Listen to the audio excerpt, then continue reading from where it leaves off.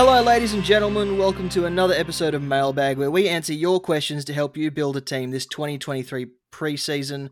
My name is Damo, and Clarky is also here. How are you, my good friend? I'm doing fantastic. First month of painstakingly seeing all the mistakes that I'm going to make and try to predict them as I build my team is already down. It's hard to believe that there's, less than 60 days now? Just over 60 days, around that, till the season starts? The countdown is on. With us this week is Swizz from Supercoach Insider. Thanks for coming on. No, glad to be here, boys. Always happy to talk Supercoach and footy, so thanks for having me. Everyone does it differently. So, Swizz, I'm interested to hear from you what you think about when putting your team together. What does a player have to have for you to pick them? Well, have to have. That's it's always interesting. I always like to see this. Firstly, the consistency, and not just the scoring, but their getting on the park. That's the big thing. I'm not a big fan of like the injury-prone players. If it's like a once-off injury, somebody returning from a long-term injury, that's a different story. But Elliot Yos is the one like doing my head in at the moment because the last sort of 2-3 years, he's missed so many games. I just don't like that sort of nightmare. So that's the big one. And then as I said, scoring consistency with those guys. Also, when especially comes, say, a ruck, because I've had a couple of questions about, say, Sam Draper, for example, breaking out this year. I like to know that they've actually done it in the past and shown that they've got the ceiling. So somebody like the Swans player, oh God, it's just lost my name, Gordon, who showed in a few games last year that he can go 120, 130. That's what I'm looking for in a guy that's breaking out. And even if they've only done it 2, 3, 4 times, I know that they've got the potential where someone like Draper has never shown me it. So that's what I'm looking for in those sort of players. Very good. We'll get straight into the questions because there's quite a few to answer. The first one is actually directed straight at me from Abs Magic on Twitter. He finished 4th last season. He wants to know what I think about Matthew Johnson and Corey Wagner. Matthew Johnson wasn't in the A team in their intra-club today, but he did have a very good game. He seems to be staking his claim to take over that vacant Blake Acres position on the wing. I thought he was the leading candidate until he didn't make the A team today, but I still think that he's a pretty good chance to take up the role because Ethan Hughes and Liam Henry didn't really cover it all that well in the game today. So at the moment, pretty good option to put on your bench. As for Corey Wagner, big watch on his hamstring injury sustained during an intra-club late last week. Hopefully it's only short term because he was already doing light running after the session after he came off. So hopefully it's just a couple of weeks that he's out with that. But he was looking really good distributing the ball off halfback in those intra-club games that he played. He's probably in direct competition with Nathan Wilson and Brandon Walker for that position, but no one's ahead in the pecking order just yet. How good Matty Johnson today that he just apparently just racked the ball up at will, and apparently he's got really good synergy in the skills with Brayshaw and Sarong, so that's always going to put him in good stead. And Wagner, they've obviously put him on the list, those mature age guys, they're not putting a 25, 26-year-old just to sort of be a list clogger. So definitely in the mix, and hopefully his hammy gets right. Sticking with Fremantle for the next question, Marty Holden, he's tossing up between having Fife or not. His value seems good. Swizz, like you said, you don't like a player with injury history, and you talked about Elliot Yeo. I think I like Fife more than I like Yeo, but it's a struggle to have either one of them. I don't think you can have both. Today, Fife was playing sort of like a sweeping role across half forward and was on the end of a lot of clearances. Kicked a few goals, got involved up on the wings a little bit. Positively, he had no strapping anywhere on his body. So he must be feeling pretty good about himself not having to be a midfielder. What that does to his scoring, I don't know, but I still think at his price, if he can hold on for 6, 7, 8, 9 weeks without getting injured and can average 90 to 95 being a pure forward or half forward, I still think he is good value. What do you guys think about Nat Fife? Do you want to go first, mate, or do you want? That's all right. Sorry, I cut you off before, so that's on me. Nat Fife, look, is it weird to say that the injury is not my biggest concern about Nat Fyfe? It's whether he actually has a role that will allow him to average not the 90 that we would need to consider him quote unquote successful. That's probably my biggest thing. Like, I'd rather wait and jump on that rocket as it's rising than start him at his price. Yeah, I've got Yo in at the moment over Fyfe, but I don't even like that. But the only reason I've got Yo in because of the role, he's either going to play midfield or halfback, which we know those sort of premiums score easier there. Fyfe, now we are relying him on to take contested marks, kick goals, or maybe get on the end of it. Yeah, he's good enough to get up the ground, but they don't need him to do that now. And, obviously they're trying to find ways of getting guys like Johnson in. And they've already got, your Sarongs and Brayshaws have been doing it for so long. Yeah, okay, Mundy leaves a hole and has been playing there for a while. But they've just got, Erasmus, they've got kids there who are screaming for opportunities, and it's not Fyfe anymore. So I think on any given day, Fyfe he'll pump out maybe a 120 one week. I'm worried about the following week where he goes out and scores 50. And do I want that headache because I think his scoring gen's going to just stagnate. On any given week, we're going to sit there and go, yes, he's got a break even of 0 or something. And next week pumps out a 40. And it's like, okay, where do we go with that? Where I think Yo's body's much worse, but I think I can trust him more to get those 90s. Freo have a pretty good starting fixture. I think they play St Kilda and then North Melbourne. I think Gold Coast is in that first few weeks. Play Adelaide in those first few weeks. Does that sway you at all with the fixture? Kind of, but then you look at West Coast start with North Melbourne and Giants. Like probably the two, maybe with Hawthorn, the two worst teams in the comp this year. So if Yo gets anywhere near that midfield, and that I would rather a piece of him. Fyfe still, I don't think it matters what competition Fyfe comes up because it's going to be the matchup. He's just going to be good enough to beat most opponents. But we've seen that with Bont playing as a full-time forward, and that doesn't necessarily these gun guys go forward and actually score. And Fyfe's scoring was low last year when he played those forward games. So, yeah, it's all for the role for me. And, yeah, if Yo can prove to me that he's injury-free, then I'm more confident in him as much as Fyfe's showing at the moment that he's looking good. So, just correct me if I'm wrong, price changes are the same as they have been in previous years, so not going to start until round 3. Is that correct? So, even if like Freo have that, they play St Kilda and North 1 and 2, and then round 3 is West Coast. Sure, but then after that, it only gets more difficult for them. So you're not really seeing much of a benefit, I think, in terms of cash generation, even if you were to look at Fyfe that way at 300k. Really, the minimum I think you would look at him for is, he's best 22 if he's fit. So that upside, like you're not getting the maximum sort of cash gen that you would get, rather than, there's less risk of, starting, say, even a Ben King, who is probably another similar example coming off a big injury, hasn't played a lot of footy, but Ben King's only 176k. And it's like, yeah, he needs goals and stuff, but the risk and the floor is much lower for that to be a complete failure and ruin your week. Yeah, I think a lot of people are looking F4, which is that going too deep in the midfield, in the forward line, when you've got, your McLeans, Oscar Allens, Kings, Josh Bruce is apparently playing behind the ball. So it's like, if in a year where we didn't have all these 150 to 200 guys, I'd be like, yeah, you lock in Fyfe.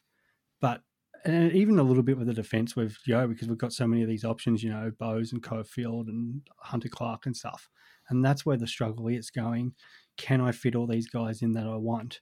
And probably the other reason why I've got Yo in there at the moment is because I know I can go down. It's easy to go down to Clark or Caulfield if I want them. And Fyfe, it's just because I've got the extra primo in the forward line with Dunks, Cogs and Taranto. So I guess you could be weighing up and going, okay, maybe I'll have Fyfe at F3, but there's just so many other options and that at a cheaper price who could potentially do similar scoring to him.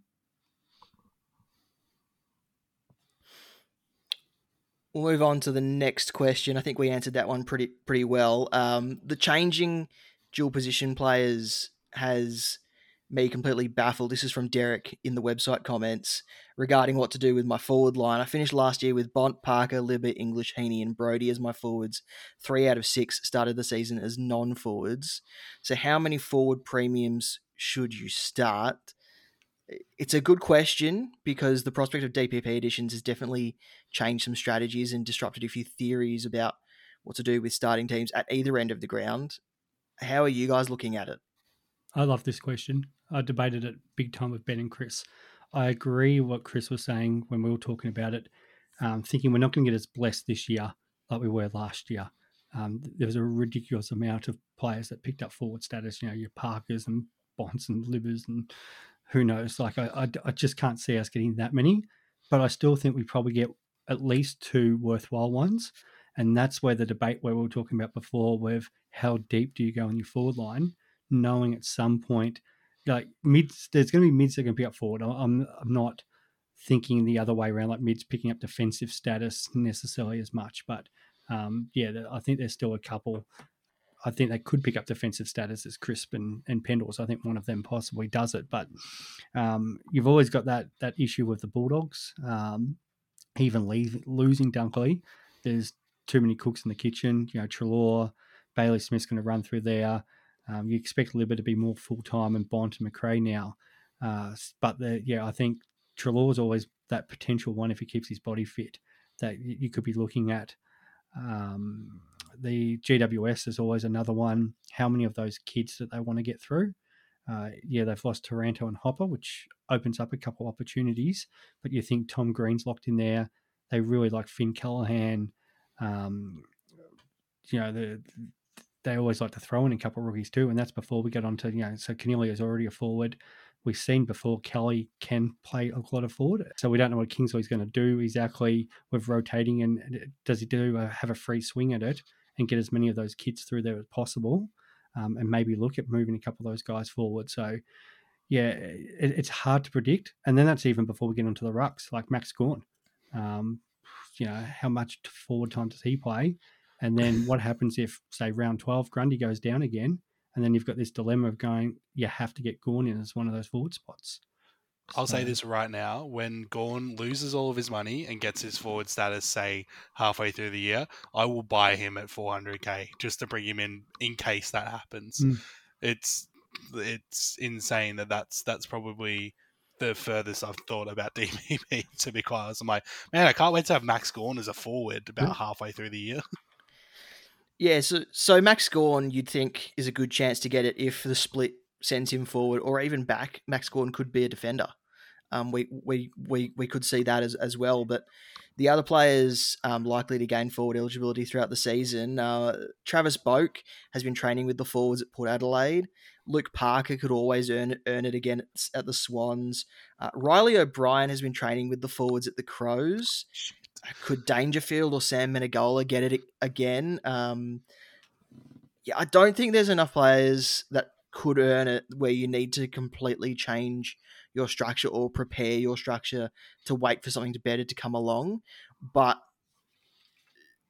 putting players on your watch list that could gain it is good because it means you're preparing for what could come. And it was a new thing that we're still all learning how to prepare for. And I think this year people are probably thinking too hard about it. Last year, no one really knew what to expect. They didn't change the way that they started their teams.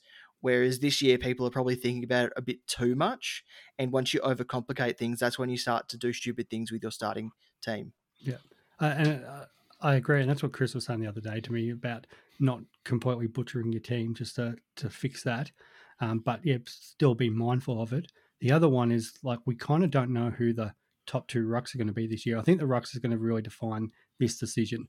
But a lot of people are liking the starting of Darcy Cameron with the view that he becomes a forward when whoever that second ruck puts their hand up to be.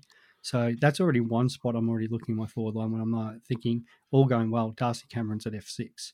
So it leaves me 5 spots. And if I'm starting 3 primos, this is where the debate sort of comes in and going, okay, I've got potentially 2 spots.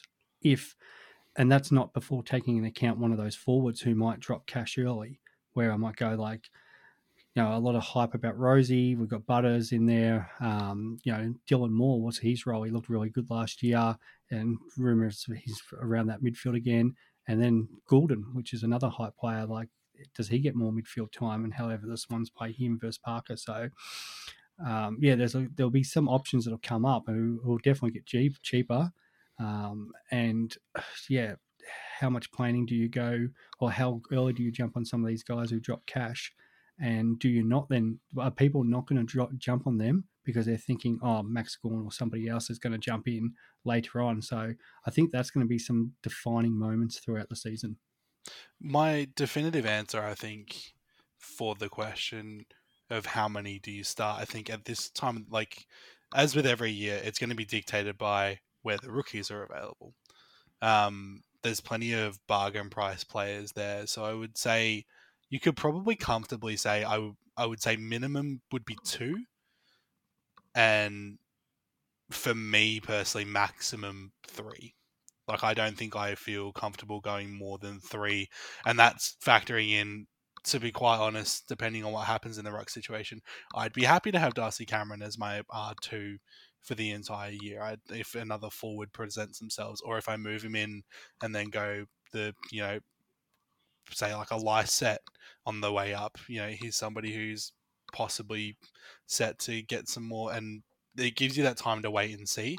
So, I mean, thinking on it, alone, you've got the mature ages and the people coming back from injury, like the McLeans, the Kings, the Bruces, that we know are coming in to those forward lines at basement level prices. So spend up elsewhere. Exactly. For me, like, spend up in a line and get a player that you're happier to have. Get an extra mid, and just sit with those 3 or 2 and feel comfortable that you're going to have the cash rolling in.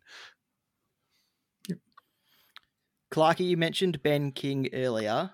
Is his scoring going to be worth spending the extra 50k? That's from Fraser Kenny on Twitter. If there's no one else. His job security might tip the scales in his favour. Well, that's it. Like, it's Ben King. Like, he's coming back from an ACL, which is a tough injury. But plenty of players have done that and gone on to be incredibly successful. It's not unheard of for players to come back from injury, and it's all about that balance of a Gold Coast. How's his preseason been? A Gold Coast going to just throw him right in there, and he's going to be no worries. Him and Chol up forward or whoever are just going to absolutely nail it, or are they going to ease him in a bit more? I still think I feel better having him in my draft teams going, that's someone who I know is going to play if there's not another rookie that maybe has more job security. I mean, speaking as the Melbourne fan in the room, like, we're talking about JVR, Jacob Van Rooyen, and that's great. I think he's an absolutely stellar kid, and I would love for him to have a spot in our forward line. But also, I know that Simon Goodwin is not afraid to go, well, look, like, JVR played this week, but, Tom McDonald was playing at Casey and he had a much better game, and his form is a lot better, and they'll send him out. And it's not about one player being good enough, or it's just about not being as good as the next guy in. So Ben King is best 22 day in, day out, because he's the core of that, standard forward line. Like, he's the big guy, he's the take marks, kick goals, and some weeks that's going to be good and some weeks that's going to be bad. And if he goes back to averaging 53, I think he averaged in his last full season, he's going to make about 100k for you, which most people want 150k out of their rookies, but I think getting 100k out of him, you could always just take the 100k, downgrade him, and then put that money away for somewhere down the track. He's done his job. He's made his money for you. If you're selecting him, he's not going to peak at 350, 400k. He's going to peak at maybe about 300k, and that might not be enough to move you to a premium with another rookie, but that extra money is enough to hold on to assist you later down the track. Looking at it stats wise, so 2021, Right up until they had the round 12 bye, Gold Coast, he averaged 66.8 as of round 11 that year at a price of 343k. Like, The that's the that's the thing serviceable. for me, he's got a better midfield kick into him than he was that at that time. The fixture kind of scares me a little bit because Sydney, Geelong, Fremantle in his first 5 games probably not going to get a harder defence to play against. But with Anderson, Rowell, just they've actually got Jets kicking the ball to him now, where a couple of years ago, it was a bit of a struggle. So I think he's still good enough to kick a couple of goals a game, take a couple of big clunks in the forward line, which should get him to that at least 50 points. And as you said, that's sort of around that mark where it's good enough to make 100k. Anything else is a bonus. They do have North Melbourne round 6. So if you did have him in the team, there's that potential where he could get a bag. And it's a bit of the FOMO with him. And that, like, I'm worried that there's one of those weeks, Essendon North, West Coast, if you have him still in round 9, he could get hold of one of those lower teams. And that, like, he's obviously a talent and maybe enough weeks in the league then where he could have a 7 goal game, score 120, 130. It's not out of the, like, I think the other games he probably goes 50, 60. But I'm worried if you miss out on that. And that just obviously puts you behind the 8 ball because I think he's going to get a lot of love from other Supercoach players. Frank Foot in the website comments wants to know, what do we think about Jack Ziebell if he lines up across halfback again for the Kangaroos? No. No, thank you. No, thanks. And it's because of the players. Like, there's talk that Taron Thomas is going to do it. We know Lukey McDonald, Aaron Hall, depending on how many weeks he works, and then Gota. So they've got a lot of love for that kid. I think he kicks off left and right foot. So do they go? Are they really going to go with Ziebell? No. He was good for half a year that 1 year because as soon as Aaron Hall got put into that back line, his scoring dropped off. And if he was going to do the role by himself, maybe, but he's not going to be doing that role by himself. They've even been talking about Blake Drury, who they picked up with the first pick in the rookie draft, playing across half back and up on the wings as well. And I think he recently featured in their A team during an intra club as well. So if Jack Ziebell was going to be doing it by himself, I might have considered it, but I don't think he's going to be doing it anywhere. I don't think he's going to spend enough time down there being the sole distributor of the ball to make to make him worthwhile.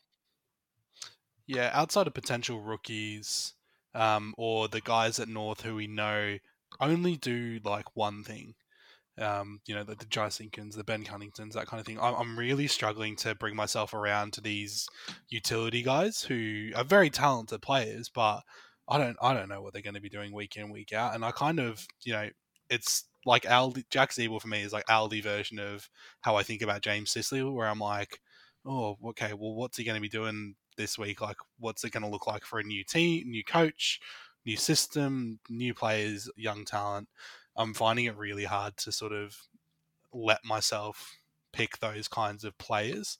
And there's a lot of them floating around at the moment because it is January still.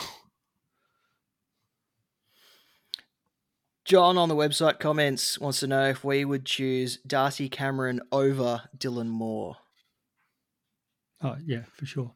And that we know Darcy Cameron, what was his final average last year? 85, but after round 7 average 97, playing probably 70-30 ruck with Cox, potentially even more if they go a different way. That's if Cox even gets his position in the team. I think Cameron's a 95 to 105 guy. And that Dylan Moore potentially could, if he played full-time midfield, could be close to those triple figures. But I've got more safety in what Cameron does. It feels safer to start Darcy Cameron because you don't know how the Hawks will line up.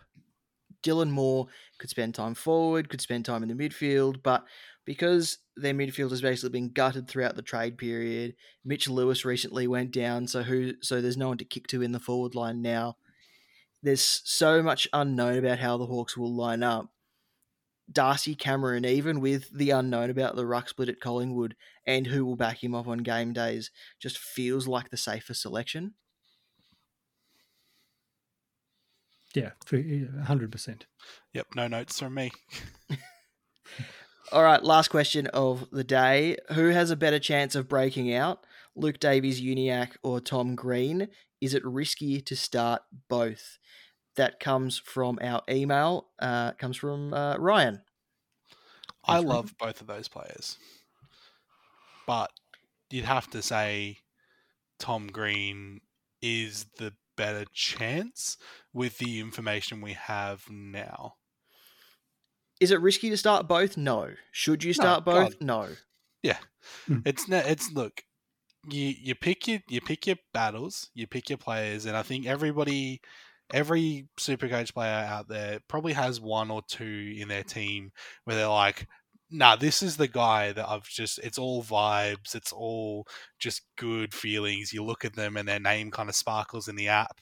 And LDU has kind of been one of those guys for me, and it's, you got to pick your battles. I think Tom Green almost seems less risky because of the way that GWS look like with their current player list. And we've spoken about it to death, but, I encourage you to start both if you're feeling good right now. If it's in your draft team, feel good about it. Because, as I've said many weeks prior, you're not wrong in January. Nobody's wrong in January. Have fun. Yeah, no, I both are valid options, but I think, you choose the one you like more. Tommy Green's in my team at the moment, so that's the one I like. Yeah, I think the red carpet's rolled out for Tom Green to take the reins at the Giants. No Taranto, no Hopper, so he seems the safer one out of the two. That he's not a sure thing, but he's probably the safer one out of the two. I think Luke Davies-Uniacke is also working his way back from surgery in the off season as well, so he hasn't quite hit full training yet. Which hopefully he gets there soon, because any later and he's probably not a good selection, especially to start off with. He's one to target around the buys when he gets that break in the middle of the season and can go full tilt towards the end of the year. Yeah, exactly. I think a few people, it's a good debate in that midfield too, because, we've still got so many good high-priced midfielders. And how many of them, or those premiums, do you really want to start? And we talked about that before with the forward line and saying, okay, do you want 2? Do you want 3? Do you want to move that money into the forward line? I think you feel better seeing Green and LDU at M5. I've heard people talking M3, M4. As you said, it's January, no one's wrong, but it looks safer with Green or LDU at M5. And I mean, looking at the scores as well from 22, basically it kind of feels like that Tom Green started the season last year as good as LDU finished it. So, it's once again, it comes back down to as well, role. Like we want to like the role, and we want to know what they're going to be doing. Like LDU finished the year really great, but in that off season they brought in Clarko. They've got all these young kids. They're restructuring everything, and they're building themselves back up from the bottom of the ladder. Like that's their aim. So how does he fit in with his splits? What groups is he going to work with? Maybe he has to change position at some point because they've got somebody else that they think is a better fit for how they want to play. Tom Green is an out-and-out midfielder, and they started him as a midfielder GWS last year under Leon. Leon's now gone, but they also don't have any other midfielders. So it's definitely splitting hairs, I think, to a certain degree, but Tom Green does feel a lot better. The little left field discussion what we had the other day, Clarko with Hawthorn, I'm trying to remember if there was any real Hawks in those Supercoach teams that you went outside of when they recruited Tom Mitchell, where you went, okay, this guy's a 115, 120 guy. I always thought in their best teams, it was more split. They were sort of, even when you had your Hodges and Mitchells and stuff like that, they're great footballers, gun footballers, but not necessarily the top super coaches. And that I don't think Clarko, and I think everybody thinks of Mitchell, but it's just the way that guy plays. Does he try to, blank canvas again, try to create a team where it's not about that one player just dominating, but it's multiple people doing, shared roles and building a championship side. So does LDU regress a little bit because of that? Because he's going to play a bit more of a role or play both ways. There's a few unknowns there. How Clarko is going to approach their setup. I just quickly looked up Sam Mitchell. Yep. He averaged 110 in 2005, 106 in 2006. Had a few years where he averaged about 98 to about 101, then averaged 113.5 in 2011, 110.8 in 2012. Had a few more years stuck around the 90s to 100, and then in 2015 averaged 108.7. So some of those years, he probably would have been a top 8 midfielder. Other years, he probably would have been one of those annoying 550k ones that you kind of move away from when you're building your team, unless you see a clear role change. So you're right in that there wasn't really a standout midfielder at the Hawks when Alistair Clarkson was in charge, apart from Tom Mitchell in his Brownlow year. Yeah, exactly. No, I just think that's the way he coaches and builds teams. And the proof's in the pudding. Like, the guy's one of the greatest coach, if not the greatest coach of all time. So I just think once you've got a blueprint that's worked, is that how he tries to bring all these guys through? And that they've got some good young options going to come through that midfield, out on top of the two guys that they've recruited this year. So. Yeah, I don't think it's going to be just rely on LDU like we're thinking. But in saying that, it's the same with Kingsley and GWS. Like, we all think it's going to be the Bull, Clayton Oliver style. Tom Green goes in there and just smashes it. There's no guarantees that happens at GWS either. It's all right. The return of Josh Kelly. Yes. He's not a forward anymore, baby. Yeah. That's all the questions for today. Clarky, thank you. You've got a project going. What do you need from the community? Yeah, so if you head over to my Twitter at QuantumJC, I've made a little Google form that just asks for. So I'm asking for questions that people may have had when they were first creating a Supercoach team. So I'm talking, like, we get great questions every week that are very nuanced and sort of from the perspective of people who really understand football or are at least football inclined. I've always had an interest of how we can lower the barrier for people to get into Supercoach. We had DR on last week who said, as a primary school teacher, he uses Supercoach to help teach maths. So we know that there's aspects to the game that are fun that are not singularly about sport, but I do want to kind of have a list of these questions and possibly collate them into some kind of article and hopefully explain, it could be as simple as, I don't know what a cash cow is. Because I remember when I started 5 years ago or so, somebody said the word cash cow to me and I was like, yes, of course. And then spent the next 15 minutes trying to figure out what it meant on the internet. And then you Google it and it just comes up with a sunrise cash cow. And yeah. Koshi dancing around, what we like to see. So you can head over to there. It's an anonymous Google form. I'm not taking anyone's email addresses or anything like that. It's literally fill out the 2 questions, anything you can think of, and I'll try to put some of the simpler ones into. I want to put them into sort of just an FAQ kind of piece. Feel free to jump over on that if you feel up to it. Even if you're a veteran player and you think back and you go, I really struggled with that in my first years. It's all valid, it's all good information. So you can just head over. It's on my Twitter at QuantumJC. It should be my pinned tweet at the moment, and I'll probably keep that open for a couple of weeks, and then around the end of Feb, we'll hopefully have something to show for it. And I'll stick that in the website post as well, so it's easy to find. Thanks for joining us, Swizz. What have you and the rest of the Supercoach Insider boys got coming up for us this preseason? Yeah, outside talking our normal crap, we're actually doing our team reviews at the moment. So Adelaide, Brisbane, and Carlton will be coming out over the next couple of days. We work through each team in quite a lot of depth. They're usually about an hour-long podcast, and really, pull apart, your premiums, rookies, but also, draft smokies, and just sort of game strategy changes around them. And we've also been doing and my followers out there on Swiss 26 have been getting into me because I haven't done mine yet, but our road to round one.